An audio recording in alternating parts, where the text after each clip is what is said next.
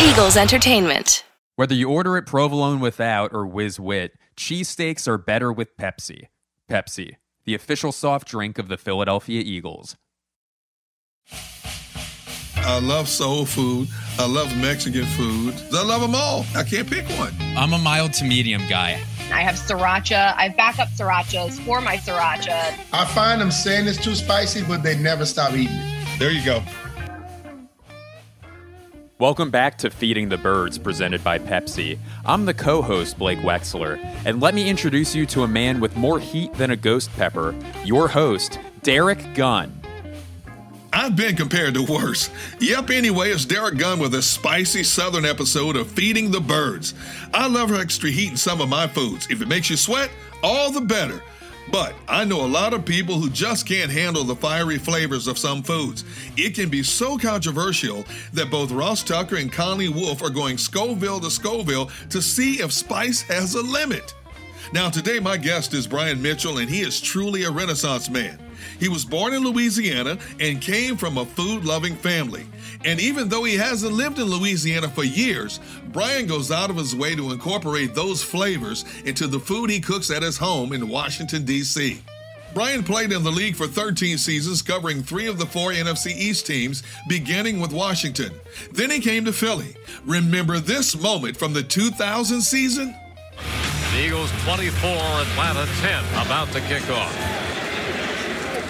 He does so. It's high and not overly deep. It is taken by Mitchell at the 12, out across the 15, the 20, the 25, 30, 35, 40, 45 midfield, 45, 40, 35, 30. Brian Mitchell's at the 20, at the 10, coast to coast. No flag. An 89-yard kickoff return by Brian Mitchell. No flag. An 89-yard kickoff return by Brian Mitchell. And the crowd is going wild. And you can put the cap on this one. The Falcons are not coming back. He finally rounded out his career as a Giant. He was a running back, a return specialist, and even had to sub at quarterback in the infamous body bag game when he played for Washington. These days, Brian is a TV and radio host and analyst. He's a recently published author as well. A Champion's Heart is a book aimed to inspire kids to follow their dreams. And when it comes to food, he is not afraid to level up on the spice. Hey, Brian Mitchell, I'm going to take you back a ways because I understand that when you played for Washington is when you really were into cooking, Creole, Cajun style. Now, were you like the team unofficial chef or what? Well, to be honest with you, I take it all the way back to when I got in college. You know, my mom and dad both cooked a lot. My dad was a chef by trade. And my mom, I think she cooked as good as he did. So when I got to college, I would like dib and dab into a few things. And then my dad passed away in 1991 when I got into the league. And, you know, I just found myself always, you know, floating over towards cooking and trying different things. And for me, it was like that, keeping him close to me. You know, and when I do it, I don't like a lot of people to help me. I want to do it myself because I know how it's supposed to taste, what it's supposed to be like. And, you know, I would cook a lot when the guys were here. When I got to Philly, you know, Deuce found out I could cook gumbo, but he didn't like beef or pork, so he would go buy turkey sausage. And I would cook gumbo all the time for him and stuff, but I still do it, you know, and every Thanksgiving I'm frying turkeys and different things like that as well. Now, I want you to clarify something for me because in all the times that I've been down in New Orleans, I love to sample different flavors and taste, and I've had a lot of Creole and Cajun. Creole, Cajun. What's the difference between the two? You know, to be simply what I think it is, this is my perception because growing up there, when you hear Creole, you normally saw it was more of the African Americans that were talking about it. When you heard Cajun per se, it's more of the other side. And then I think, but as you get older, you realize they're talking about the same things, you know? And I think in Cajun, a lot of times you got a lot of like tomato and red sauce and things of that nature. Sometimes in the Creole, you know, people say spicy. For us in Louisiana, spicy means flavorful. For everybody else around the country, they think spicy means just hot. You can't eat it. But that's not what it's about. It's about putting all the different spices to make everything have we call it a party. You know, a party, gumbo is basically a big party in the pot. And when the food gets in your mouth, we want to make sure you have a party in your mouth. Now, you just mentioned that your dad was a chef and that your mom was as good a cook as your dad. So who taught you how to cook? Well, you know what? The funny thing is no one necessarily taught me how to cook. I was the youngest of 7 kids, so I was normally home when my mom was cooking, and I'm paying attention. And then when my dad was outside doing different things, because he was the person who could do everything, but when my mom was taking care of inside, he'll be doing stuff outside. So, we had all types of grills outside. He was a chef at this restaurant, and they changed the oven and all that. So he took it, brought it home, cut the bottom out the top one, and then made this brick thing more like a fireplace, and put all the wood and stuff down there. And then you keep all of that heat inside that stainless steel oven. So he made it into like an outdoor oven. And he handled that. So I just watched him over the years, and I don't think I ever really went by a recipe or anything like that. I just went by what I thought I saw them doing. And then he told me one thing that I think has stuck with me. He said, you know how it's supposed to taste. So don't try to please everybody. Please your taste buds, and they'll adjust. Some people may want some more water. Somebody might want some more bread. Somebody might love it. But he told me to always try to do it the way I know it's supposed to be done. When you're one of 7 kids, though, you can't afford to be picky, can you? You have to eat what's in front of you. Oh, yeah, definitely. And the thing about it, like my mom and dad, they cooked as if they were feeding a football team all the time, because my mom was, people stop by, they may need something to eat. I'm going to make sure they have something to eat. So he was a chef in the Army and at different restaurants. So he brought those big pots home. And that's the way she cooked all the time. I'm like, Mom, who are you cooking for? And people would stop by and they would say, oh, I smell something. And she'll end up feeding them. So I had that house that everybody just kind of stayed at and always hung around. Now, see, when I learned how to cook certain things, as well as a lot of people, you wanted to learn from somebody whose food you really enjoyed.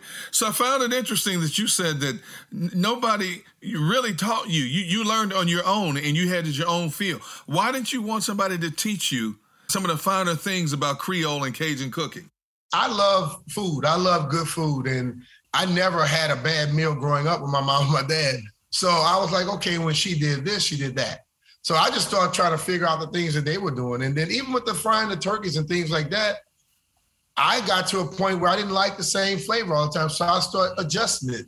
I noticed that they had a jalapeno butter. I went to the store myself, bought a jar of jalapenos, put it into my blender, mixed my own stuff up, and shot it into the turkey. And then I said, okay, well, the fried turkey is great, but I like smoked turkey too. So I fried half the way, take it out, put it in the smoker. I call it a frog turkey. People love it. So I'm always trying to do some different things. And I think it's more about, if you talk to most chefs, a lot of them, they go to school, they get this education and things of that nature. But most of them go based off of feel and what they think. It's not always about 2 teaspoons here to 1 teaspoon there. It's about what you feel and what you think. And the recipe may change from day to day. I was going to ask you that. So you're the kind of guy, it may vary from meal to meal. It's never the same ingredients. Exactly. One time I might decide to use Tony Sastrioni. The next time I may want to use some Tony and some Slap Your Mama mixed together to make a little different flavor for it. I may want to pull up this new thing they got called the Red Can, and it's a new seasoning out of Louisiana, but I also use McCormick. Sometimes I put all of them in together, but you just have to put a little less of each just to make sure the taste come out. Because people are like, man, they're trying to taste to see what's in your stuff. I want to make it a little confusing for you. Do you find that when you cook for people, do some people honestly say, ooh, that's a little too spicy? Now, see, I'm the kind of person, I love spice, I love flavor, and I love heat, all mixed in one in a lot of cases. Do you find that sometimes people find your cooking just a little too spicy for them? I find them saying it's too spicy, but they never stop eating it. There you go. So like I said before, they will go get some water, they'll get some bread, something to kind of bring it down a little bit, but they're going to keep eating it. Now, you live in the D.C. area. So can you find all of the ingredients that you want for Cajun and Creole cooking in that area? Or do you have to call home sometimes and tell somebody to send you a care package? Well, a lot of different places now have spices from around the world, so they can get most of the stuff here. But a lot of times we get stuff when we go home or someone is coming up, we have them bring a care package. My wife, our uncle, actually, he goes down there a lot and he'll send stuff to my mother-in-law, send stuff to us as well. So we got to make sure we have the proper stuff in the house. What do you get out of cooking? I mean, what satisfies you most about cooking?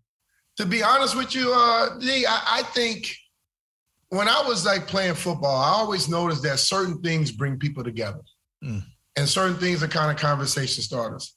So working at NBC and things of that nature, working with the radio station, around the holidays and different days, I'll just decide to bring in food.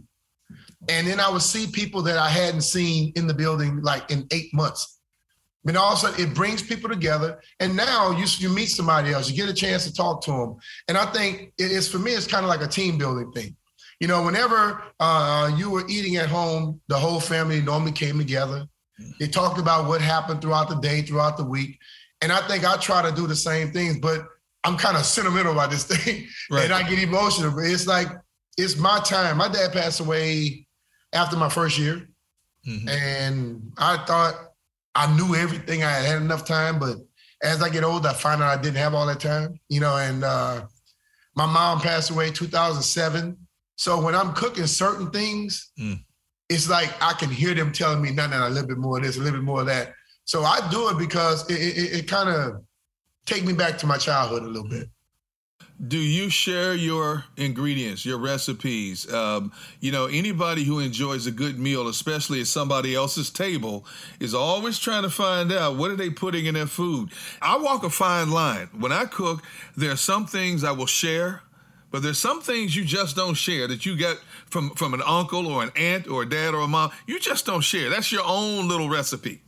I always say 1-2 ingredients, and so you won't ever have 100% of what I told you, of my recipe. But what I give you is going to always be good. Do you still cook on a daily basis? I mean, you're doing radio, you're doing TV, you're doing all these different things. Do you still have time to cook as much as you like? I don't do it on a daily basis, but I normally do things when we're going to have a lot of people around. And my wife is from Baton Rouge, Louisiana, so she does a lot of the cooking herself. And since we are basically empty nesters, we have 2 kids left in college right now, 2 daughters, another daughter out. My son has been out of college for a long time. So we now get weekly meal kits that sends us food for like just 2 people. Yeah. They send us stuff and she'll cook it. So we do that just because we don't know how to cook for 2 people. So you sound like my household. There's no such thing as cooking for 2 people. We basically get that because they give you the proper portions for 2 people. If she was to cook something, I was to cook something, it'd be enough for like 7, 8, 10 people, and then we'll have leftovers and have to throw it away. And I don't like throwing it away. So now that you're getting food from elsewhere, you still have to spice it up a little bit. You still add your own ingredients, your own special Louisiana touch to it? Oh, it's like a lot of their stuff is real good and they have real flavor, good flavor to it, but we know we like a little more cayenne pepper. We like to add a little bit more of the Louisiana spice to it to make sure we have our flair. You know, people always ask me like where do you find authentic places with Louisiana food in D.C.? I say, at my house. I go to a lot of places and they're like, oh yeah, this is Louisiana gumbo. It's real spicy. And I eat it. I'm like, dude, y'all got some hot sauce here? Or some cayenne pepper? Because this is not spicy at all. You know, and then my wife always say, yeah, we're from Louisiana. They go, oh, it's not going to be spicy to y'all. You know, one thing I find most fascinating about both Creole and Cajun cooking is the history of it, the origin of it. And it's a mixture of Italian, German. It's so many different cultures that have come in, that have moved to that region, that have blended all of these different things together and come up with the term Creole. A lot of French. A lot of French. Yeah. And the thing about it, my pops was in the military, as I stated before. And when I was growing up, he was like, we're going to eat Vietnamese today. We're going to eat German today. So he had traveled all these different places and would do different things. And he still, even when he did those meals, he added some Louisiana spice to it. Ah, there you go. Sure, you got the good flavor of it. But as I grew up, I used to like, just give me meat, give me potatoes, give me some seafood. Now I'll start venturing and trying some different things because, you know, my palate was like that when I was a young kid. And then you get a little stubborn as you get older. But I want to now venture back out because I go to a lot of restaurants. We do like a date night every Friday. My wife and my friend and some friends of ours, we go to these different restaurants, try to go to somewhere different all the time. And it's too much good food to just stick to one type of thing. Hey everybody, it's Blake again, dropping in here with Feeding the Facts, where I give you a little extra info to chew on during the episode. Today's installment, what to do if you eat something really spicy. So, background information, the Scoville scale measures the spiciness of chili peppers, with medium peppers like poblanos topping out at 8,000 Scoville heat units. Spicier habaneros, they're coming in at about 150,000. To neutralize the spice, it's best to consume something acidic, wine, a Bloody Mary, or even milk.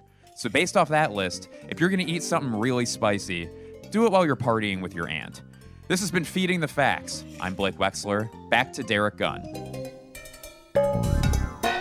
You know, I'm surprised that you haven't published a cookbook. Did you ever think about doing a cookbook? I have. I put a couple of little things out before, like sparingly. You know, I think a Sports Illustrated for Kids, I put a thing out before. And I still have the idea to do it, but it's kind of hard to sit down and get it done. Hey, speaking of books, you have become a published author. You recently published a book called A Champion's Heart, I believe it is. What inspired you to do a book? Well, as I would talk to a friend of mine and one of my buddy's sister who went to college with me, and I would always give these tidbits. You know, I'm always looking for someone to help me, to motivate me in a different way. And I'm trying to do the same thing to people. And she just said, you should put those things in a book. So we basically just took some of my accomplishments and the way to get to it and different things my dad told me along the way, different things coaches and teachers told me along the way to just kind of give people an idea. And now that I've done that, I have an idea to sit down and think about.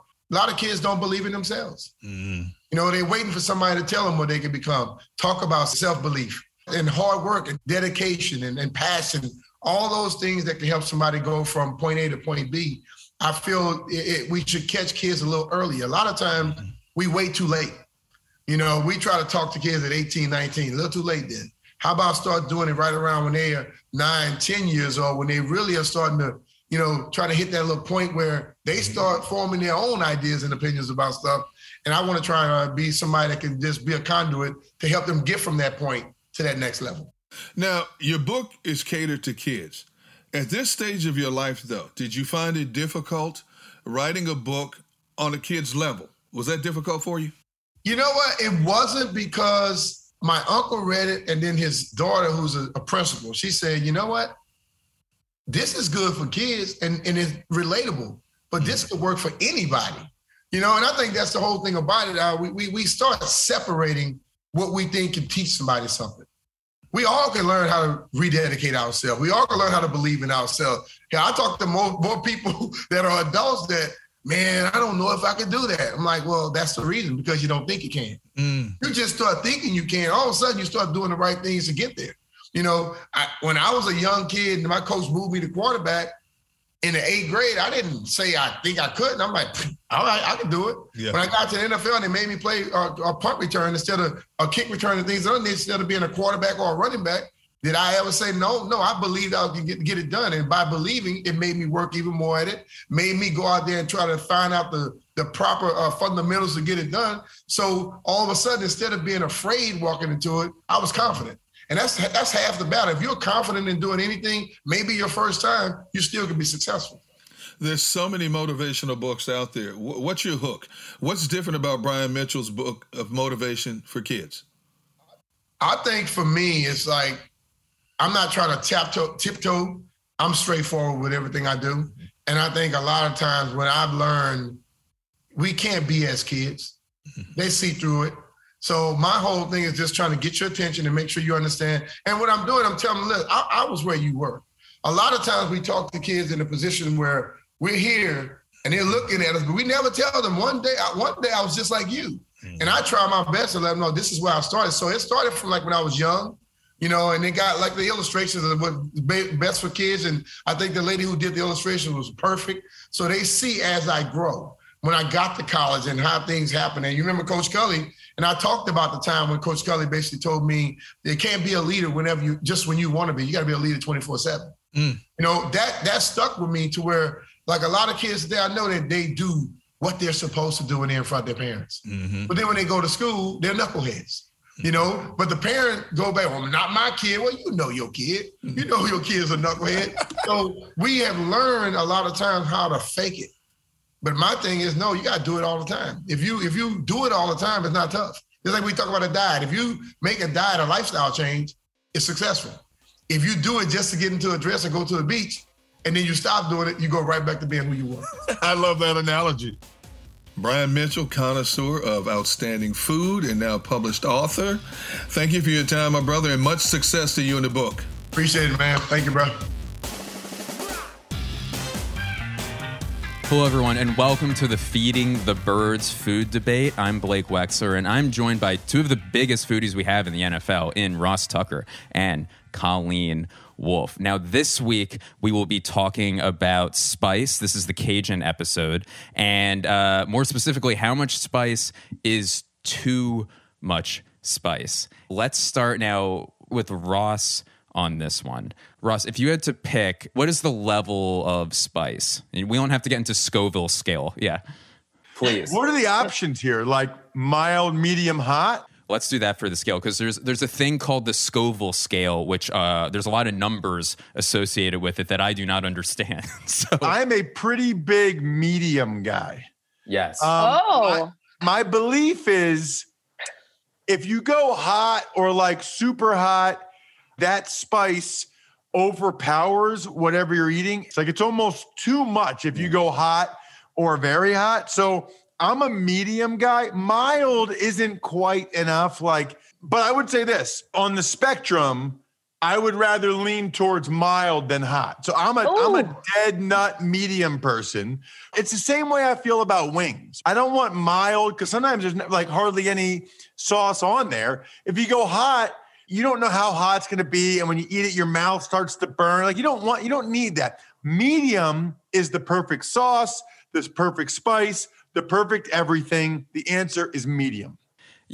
Medium's a good answer. Anything higher, you got to have a glass of milk next to you. And that's not a cool look in general. But Colleen, for a grown person. Colleen, how about you? Are you on that same side, mild to medium, or are you going to go a little riskier with this? Absolutely not. I am risking it all. I'm here to outspice Ross on every level. I am a spice girl. I'm proud to be a spice girl. I put spice on everything. How much spice is too much spice? I don't even know what the answer is. It doesn't exist because it can be as spicy as possible. I'm putting spice on everything I can. I have sriracha. I have backup srirachas for my sriracha that's in the refrigerator because I can't run out of sriracha. Sriracha's going on everything. It's going on eggs. It's going on salads. It's going on burgers. Now, once we go into other hot sauces, I don't know, not as big of a fan. But if we're talking about like hot pepper flakes, absolutely need those on top of every single pizza slice. Whenever I'm at a restaurant, I'm like, oh, you know what? Can I get some hot pepper flakes? My dad's the same way. I love spicy foods. I want to be crying. I want to start sweating. I want to not feel anything. Thank you. She just made my point at the end. You heard it right from her mouth, everybody, okay? Yeah. You don't want to be crying. You're trying to enjoy your meal. That's part of the enjoyment. Sweating. Maybe you're on a cathartic experience. Or your wife. Yeah. You just want to enjoy your food, the delicious piece of meat or whatever it is you're eating with a nice, healthy amount of spice. I reiterate, the answer is medium. Colleen has gone off the reservation on this one. All right. So Ross is going medium to mild. Boo. I will go medium to hot. That's the correct answer. Listen, all right, I'm going to make a decision right now. I do have to pick a winner. I am, in my own personal life, on the side of Ross. I'm a mild to medium guy. However, the way Colleen just made her argument, I'm going with sporty spice herself, Colleen Wolfe. So congratulations, Colleen got the win on that one. However, if you're on Ross's side, weigh in on iTunes, leave us a 5-star review, and leave your opinions in the comments there. As always, Ross, thank you so much. Enjoy your mild to medium foods. And Colleen, enjoy your spice, your insane spice, sweating through your clothes while you eat. That's been our time for the great food debate for Feeding the Birds. We will see you next time. That'll do it for us at Feeding the Birds today. My thanks to Brian Mitchell for a great chat, and a spicy and sweet thank you to both Colleen Wolfe and Ross Tucker for stopping by again this week. This has been Feeding the Birds, presented by Pepsi. Hosted by a guy whose style is anything but mild, Derek Gunn. I'm Blake Wexler. Thanks for listening.